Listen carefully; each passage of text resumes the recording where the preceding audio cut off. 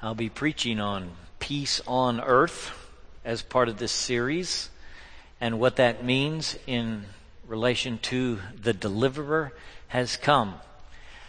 In 2 weeks, we're going to visit the text where Jesus and his parents are refugees in Egypt. You may not have thought of the Holy Family as refugees in a day when we have millions of refugees, even new ones fleeing Syria right now. The Holy Family, they were refugees too. And what that might mean for us and what it means when the deliverer comes and you are a refugee. So we have a number of texts we're going to visit. We're going to look at it from the point of the deliverer. The idea of the deliverer is deeply embedded in all of the Scripture. In the Old Covenant as well as the New, over and over again the word deliver is used. It was Moses who was the great deliverer of the Hebrew children when they were slaves in Egypt. It was Joshua who delivered the promised land on behalf of the Hebrew children. During the time of the judges, some 200 years, perhaps more, when they were 12 loosely confederated tribes, when the enemy came, God would raise up a deliverer among his people, one of the judges. The two most famous are Samson and Gideon. You remember them. They were judges. They were deliverers. In fact, that word for deliverer that is used to describe the judges comes from the word to save. There's a text in the prophets that I wanted to read for you. It comes from Isaiah 59. It sets the context for the idea of deliverance in the New Testament as well as the Old. In Isaiah 59:14, the Scripture says, "Justice is driven back, and righteousness stands at a distance. Truth has stumbled in the streets. Honesty cannot enter. Truth is nowhere to be found, and whoever shuns evil becomes a prey. The Lord looked and was displeased that there was no justice. He saw that there was no one. He was appalled there was no one to intervene. So his own arm worked salvation for him, and his own righteousness sustained him. He put on righteousness on his breastplate and the helmet of salvation on his head. He put on the garments of vengeance and wrapped himself in zeal as in a cloak, for he will come like a pent-up flood that the breath of the Lord drives along. The Redeemer will come to Zion, to those in Jacob who repent of their sins, declares the Lord." The Apostle Paul picked up on this Old Testament text from the prophet Isaiah, and he quoted it in Romans 11 when he talks about how God will deliver his people, and then he concludes all Israel will be saved. Jesus taught us to use the word deliver in the model prayer. Do not lead us into temptation, but what? Deliver us. Deliver us from evil. 5 times the verb is turned into a noun in the Old Testament so that it becomes deliverer. And Jesus himself is our deliverer as God promised in the Old Covenant. I'm in Matthew chapter 2 this morning, starting with verse 1.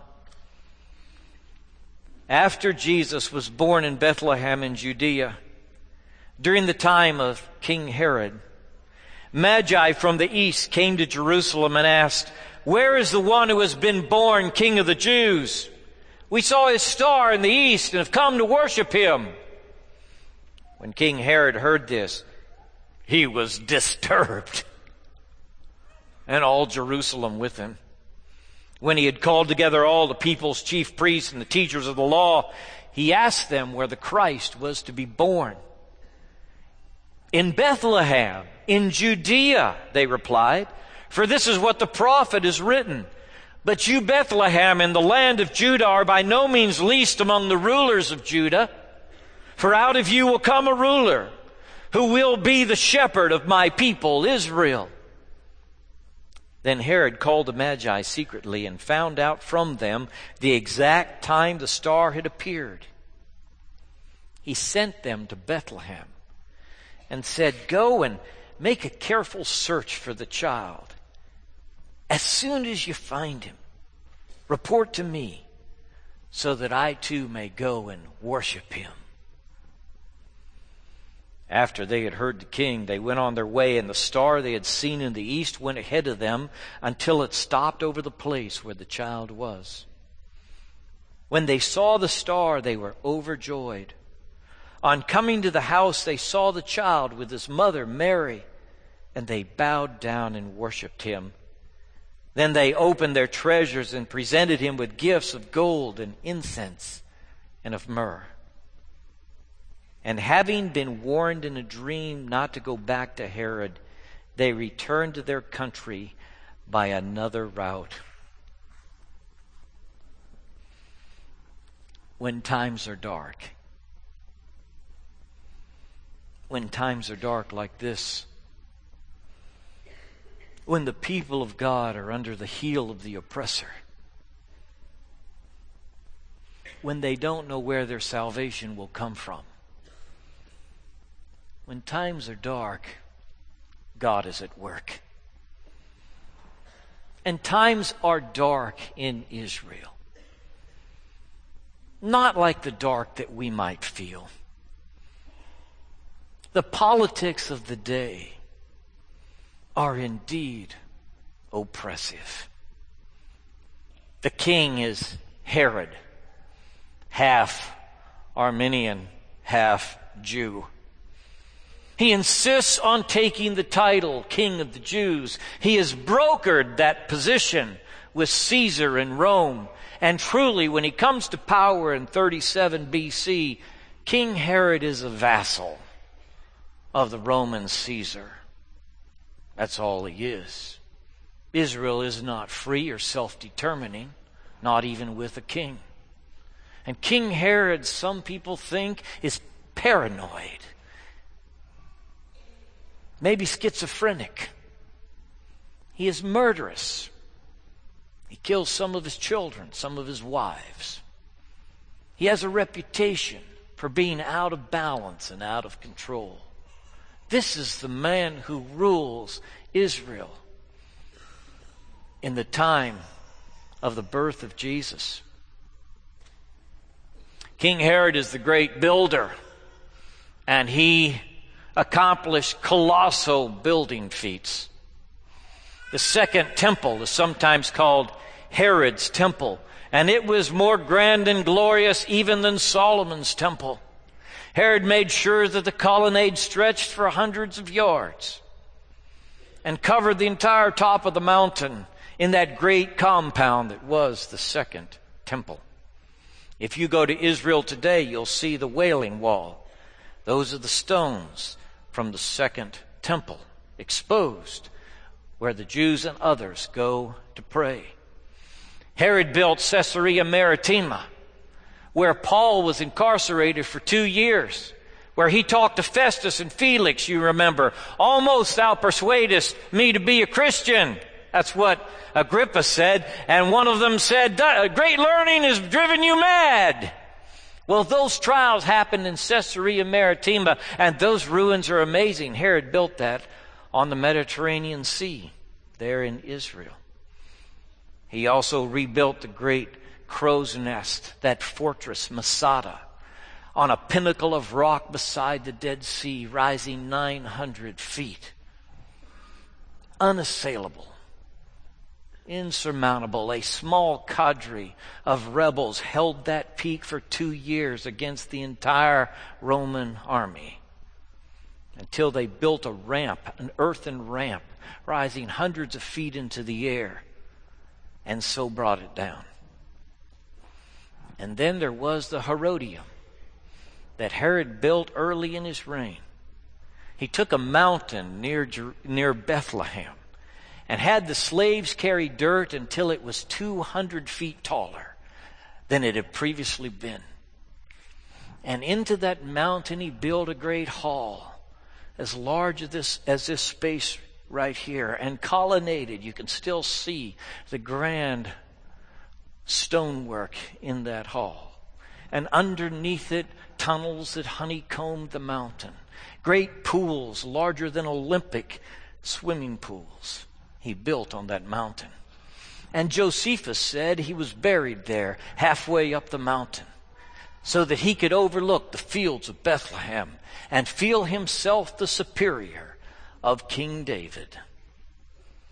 Only a few years ago, archaeologists unearthed his tomb. And you can pass it now as you take the trail up that mountain where the Herodium was built. Herod wanted to be superior to King David in every way. David was from Bethlehem. That was the city of David.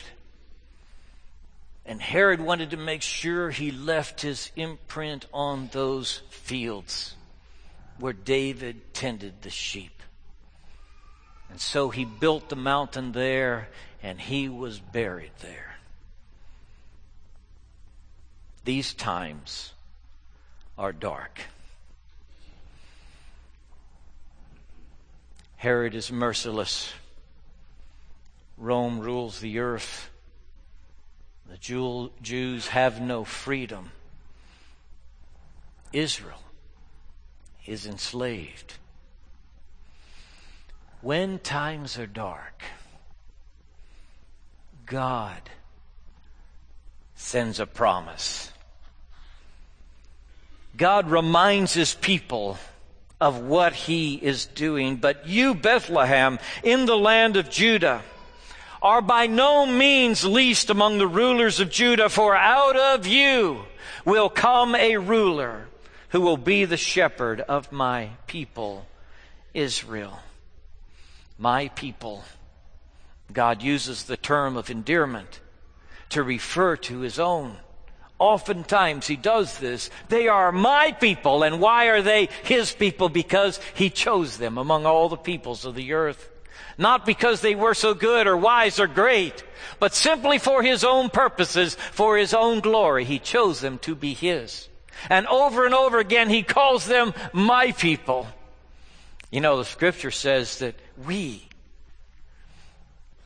who were not the people of God, have now become the people of God. So Jesus says, my sheep hear my voice. And I know them and they follow me. And we are now part of my people through the work of Christ upon the cross. God reminds his people in these dark times that he is at work behind the scenes when you may not know or see his hand. In Bethlehem, that troubled spot, God does his work. The promise is sent. God reiterates his word. I am working invisibly right now, he says to his people. I'm preparing someone who will come. He will be a ruler like David.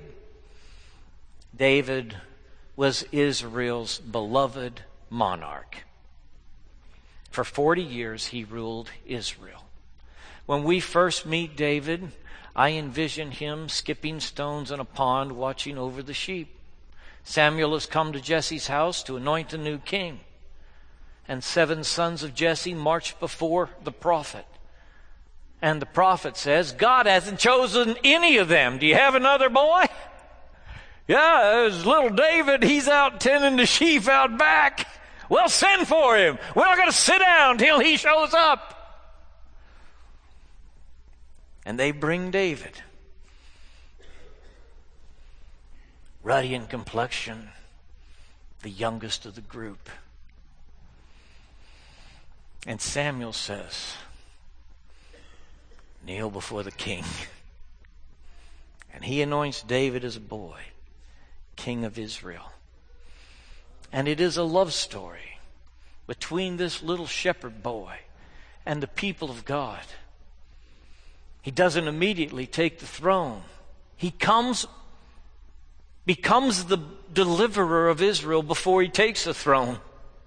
When the Philistines are challenging God's people in Goliath, is saying, choose someone to fight for me. It is young David, accidentally there, who steps forward and says to Saul, I'll take down this giant. Who does he think he is, defying the people of God and the armies of Israel?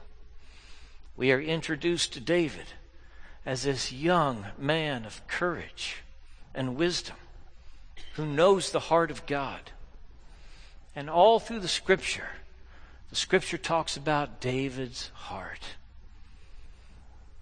He had a heart like the heart of God.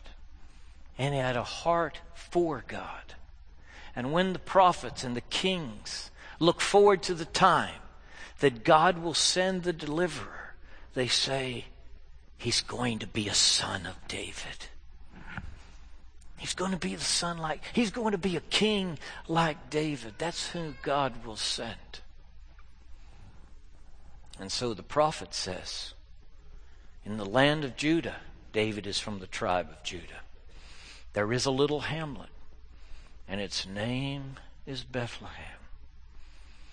And out of Bethlehem, God will bring a ruler who will shepherd my people. He's not going to be the kind of ruler that just brings down the hammer. He's going to be the kind of ruler that a shepherd is to his sheep. I had the privilege of witnessing shepherds taking care of the sheep just 2 weeks ago. We have a flock of sheep on our farm, as I've mentioned to you.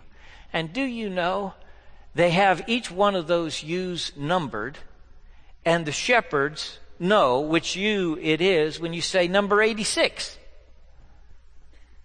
Did you see number 86? She looks like she's limping. And one of those shepherds, I graduated from high school with him, will go into the pasture and he'll scream at the top of his lungs some incredible hoot and holler, and the sheep just start running towards you. If you're not used to this, it scares you to death, because it's just they're coming as fast as they can, the ewes and the bucks, and they're all gathered around. And they come from different parts of the pasture, right to the place where the shepherd is, because although he is the ruler and he might grab you by the leg and stick you in the trailer and haul you off to another pasture, you trust him, because he brings you the food and he takes care of you. And he's only putting you in the trailer to protect your little lambs from the wolves. He's taking them someplace where the wolves can't get to them, and the coyotes and the foxes can't get to them. We have predators on our farm, so they have a place where they take them as soon as the lambs drop. And the sheep absolutely trust them. And the prophet says, God's going to send a ruler. He's going to come from the city of David. He's going to shepherd my people, Israel. God reminds his people of the promise and the beautiful thing he intends to do. God shows them a path in the middle of the darkness. Things have never been so dark in Israel as they seem to be in the first century. It's a tough time for the people of God. And it is at this time that God shows them the path. Now, people aren't listening like they ought to be listening. And so God shows the path to some folks who are not part of the covenant. That's who the Magi are, the wise men. They're coming from the east. They're not part of the covenant people, but they can read, and they read the prophets, and they saw the star. They connected the two, and they came looking for the King of the Jews.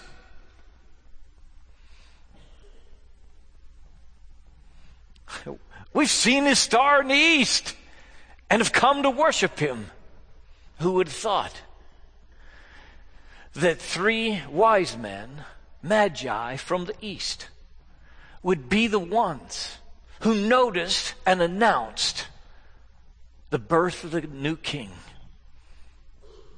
But God's hand is not shortened that he cannot save. Amen? You're praying for lost loved ones and you don't know how God will intervene. But you can pray with confidence because God can use Magi from the east to point the way to the Savior. He can use avenues you never dreamed of, you never thought of, you cannot imagine, to touch that brother or that sister or that parent that you're praying for. And sometimes it's not going to be you that breaks through the darkness of their lives in the troubled times they live in. It will be somebody else that God appoints and brings their way to show them the way to the Savior. Often our prayer needs to be, oh God, break into their lives however you can. Because we know that you can. And we're praying for your Holy Spirit to make a way where we can't see a way. Just like you did at Bethlehem. God shows the path with a star in the east. And the wise men follow that path. Are you wise? You want to have wisdom, right? Young people, you want to have wisdom. The older I get, the more I wish that young people would seek the wisdom of God. You know, instead of sowing wild oats when you're young, if you would just be faithful and seek God's face and follow His path. And when you see the way, walk in it. It's not like God has challenged you to discover some obscure path yourself. It's not as if He has placed it upon you. Instead, He says, the way itself has come to you. Arise and walk. St. Augustine. The way has come to you. Just like it did at Bethlehem through these wise men. And you follow the path God shows you at the dark time in your world. The path that God has promised. And when you do, you reach the place of worship. What God is doing this holiday season is lighting the way so that people might come to the place of worship. When they found the child, they bowed down and worshiped Him. They had brought their gifts. We assumed there were 3 wise men because there are 3 gifts, though we do not know really the number. But there is gold, incense, and myrrh, which they present in the house. And yes, they're in a house now, not in a manger. You may want to sort that out for your holiday experience, that the wise men do not come to the manger in Bethlehem, although we plant them there, all right? And it's okay, because they're part of the Christmas story, but likely maybe it's 2 years later. And Joseph and Mary have moved into a house in Bethlehem. They actually stayed in Bethlehem after that terrible trip from Nazareth to Bethlehem when Mary was great with child. And we picture her on the donkey. I've actually been to a field in Bethlehem where they say that Mary went into labor. We called it the field of contractions, lacking another term. But when we think about Mary making that long journey, all of that is very difficult. And then we discover with the wise men's visit that Mary and Joseph are now in a house in Bethlehem, and that's okay. They stayed there. When we visit the Holy Family as refugees, they will be uprooted from the place where they've lived, maybe for several years, and they flee for their lives.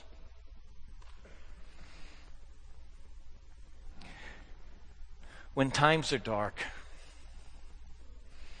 God reminds us of His promise God shows us a path, and His people worship. God's opening up a path for you this Christmas season. Returning to Bethlehem in our minds and hearts, reading about it in the Scriptures. What the Holy Spirit wants to do is bring us all into this journey.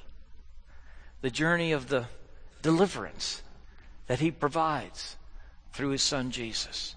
He wants to show us the way. And it is our responsibility as we see the way and make our way to fall down and worship.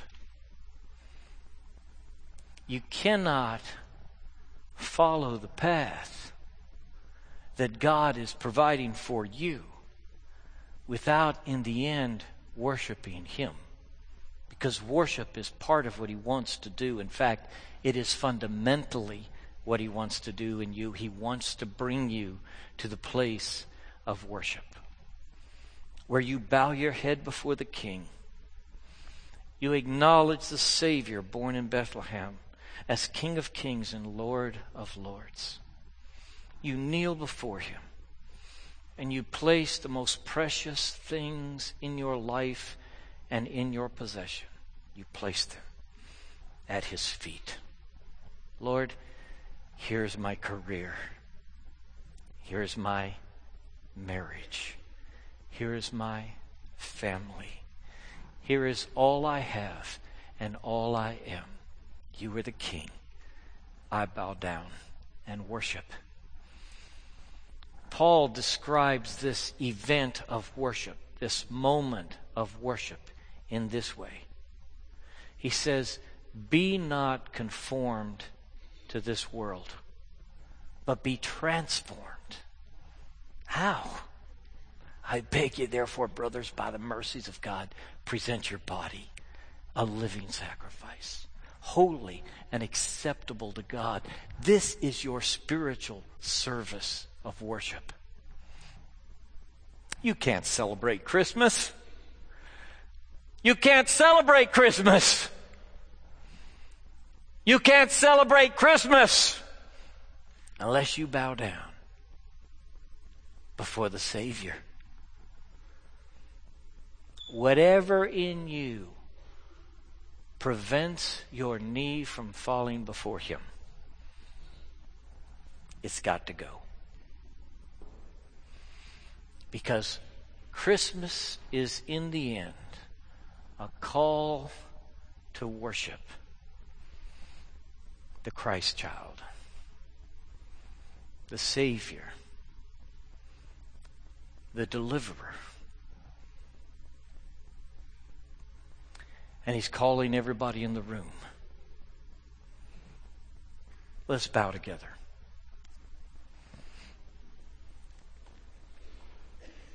There may be somebody here in the room who has heard the call of God, and you know God is speaking to you, and you have not yet really surrendered. You've not said, "Yes, Lord, just like I am, I'm coming to you." Here is a moment to get your heart right so that you really can worship this Christmas. To prepare your heart for what God wants to do.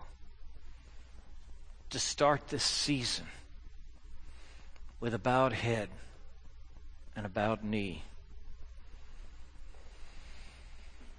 Maybe you've never trusted Christ as Savior. Right where you are, you could pray this prayer: "Lord, I know I'm a sinner. Please forgive me for my sin. I believe you died on the cross for me, and I want you in my life."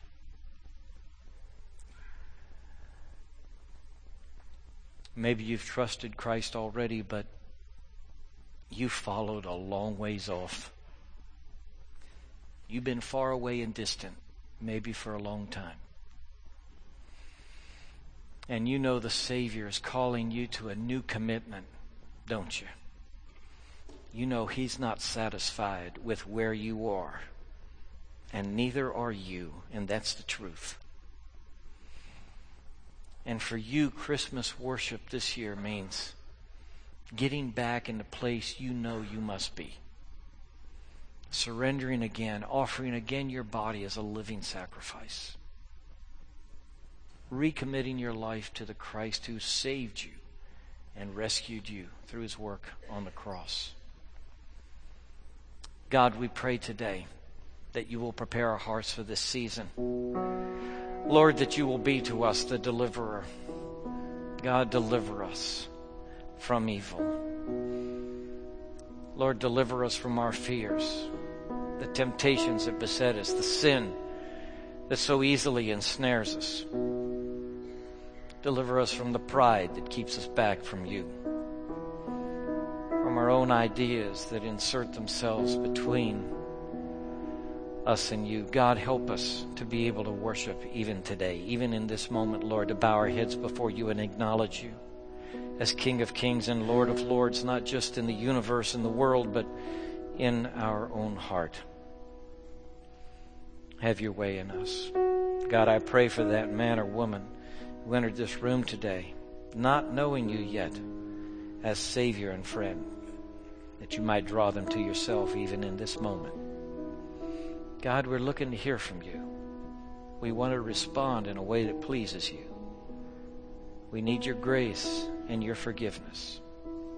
So do your work in us, we pray. In Jesus' name, amen.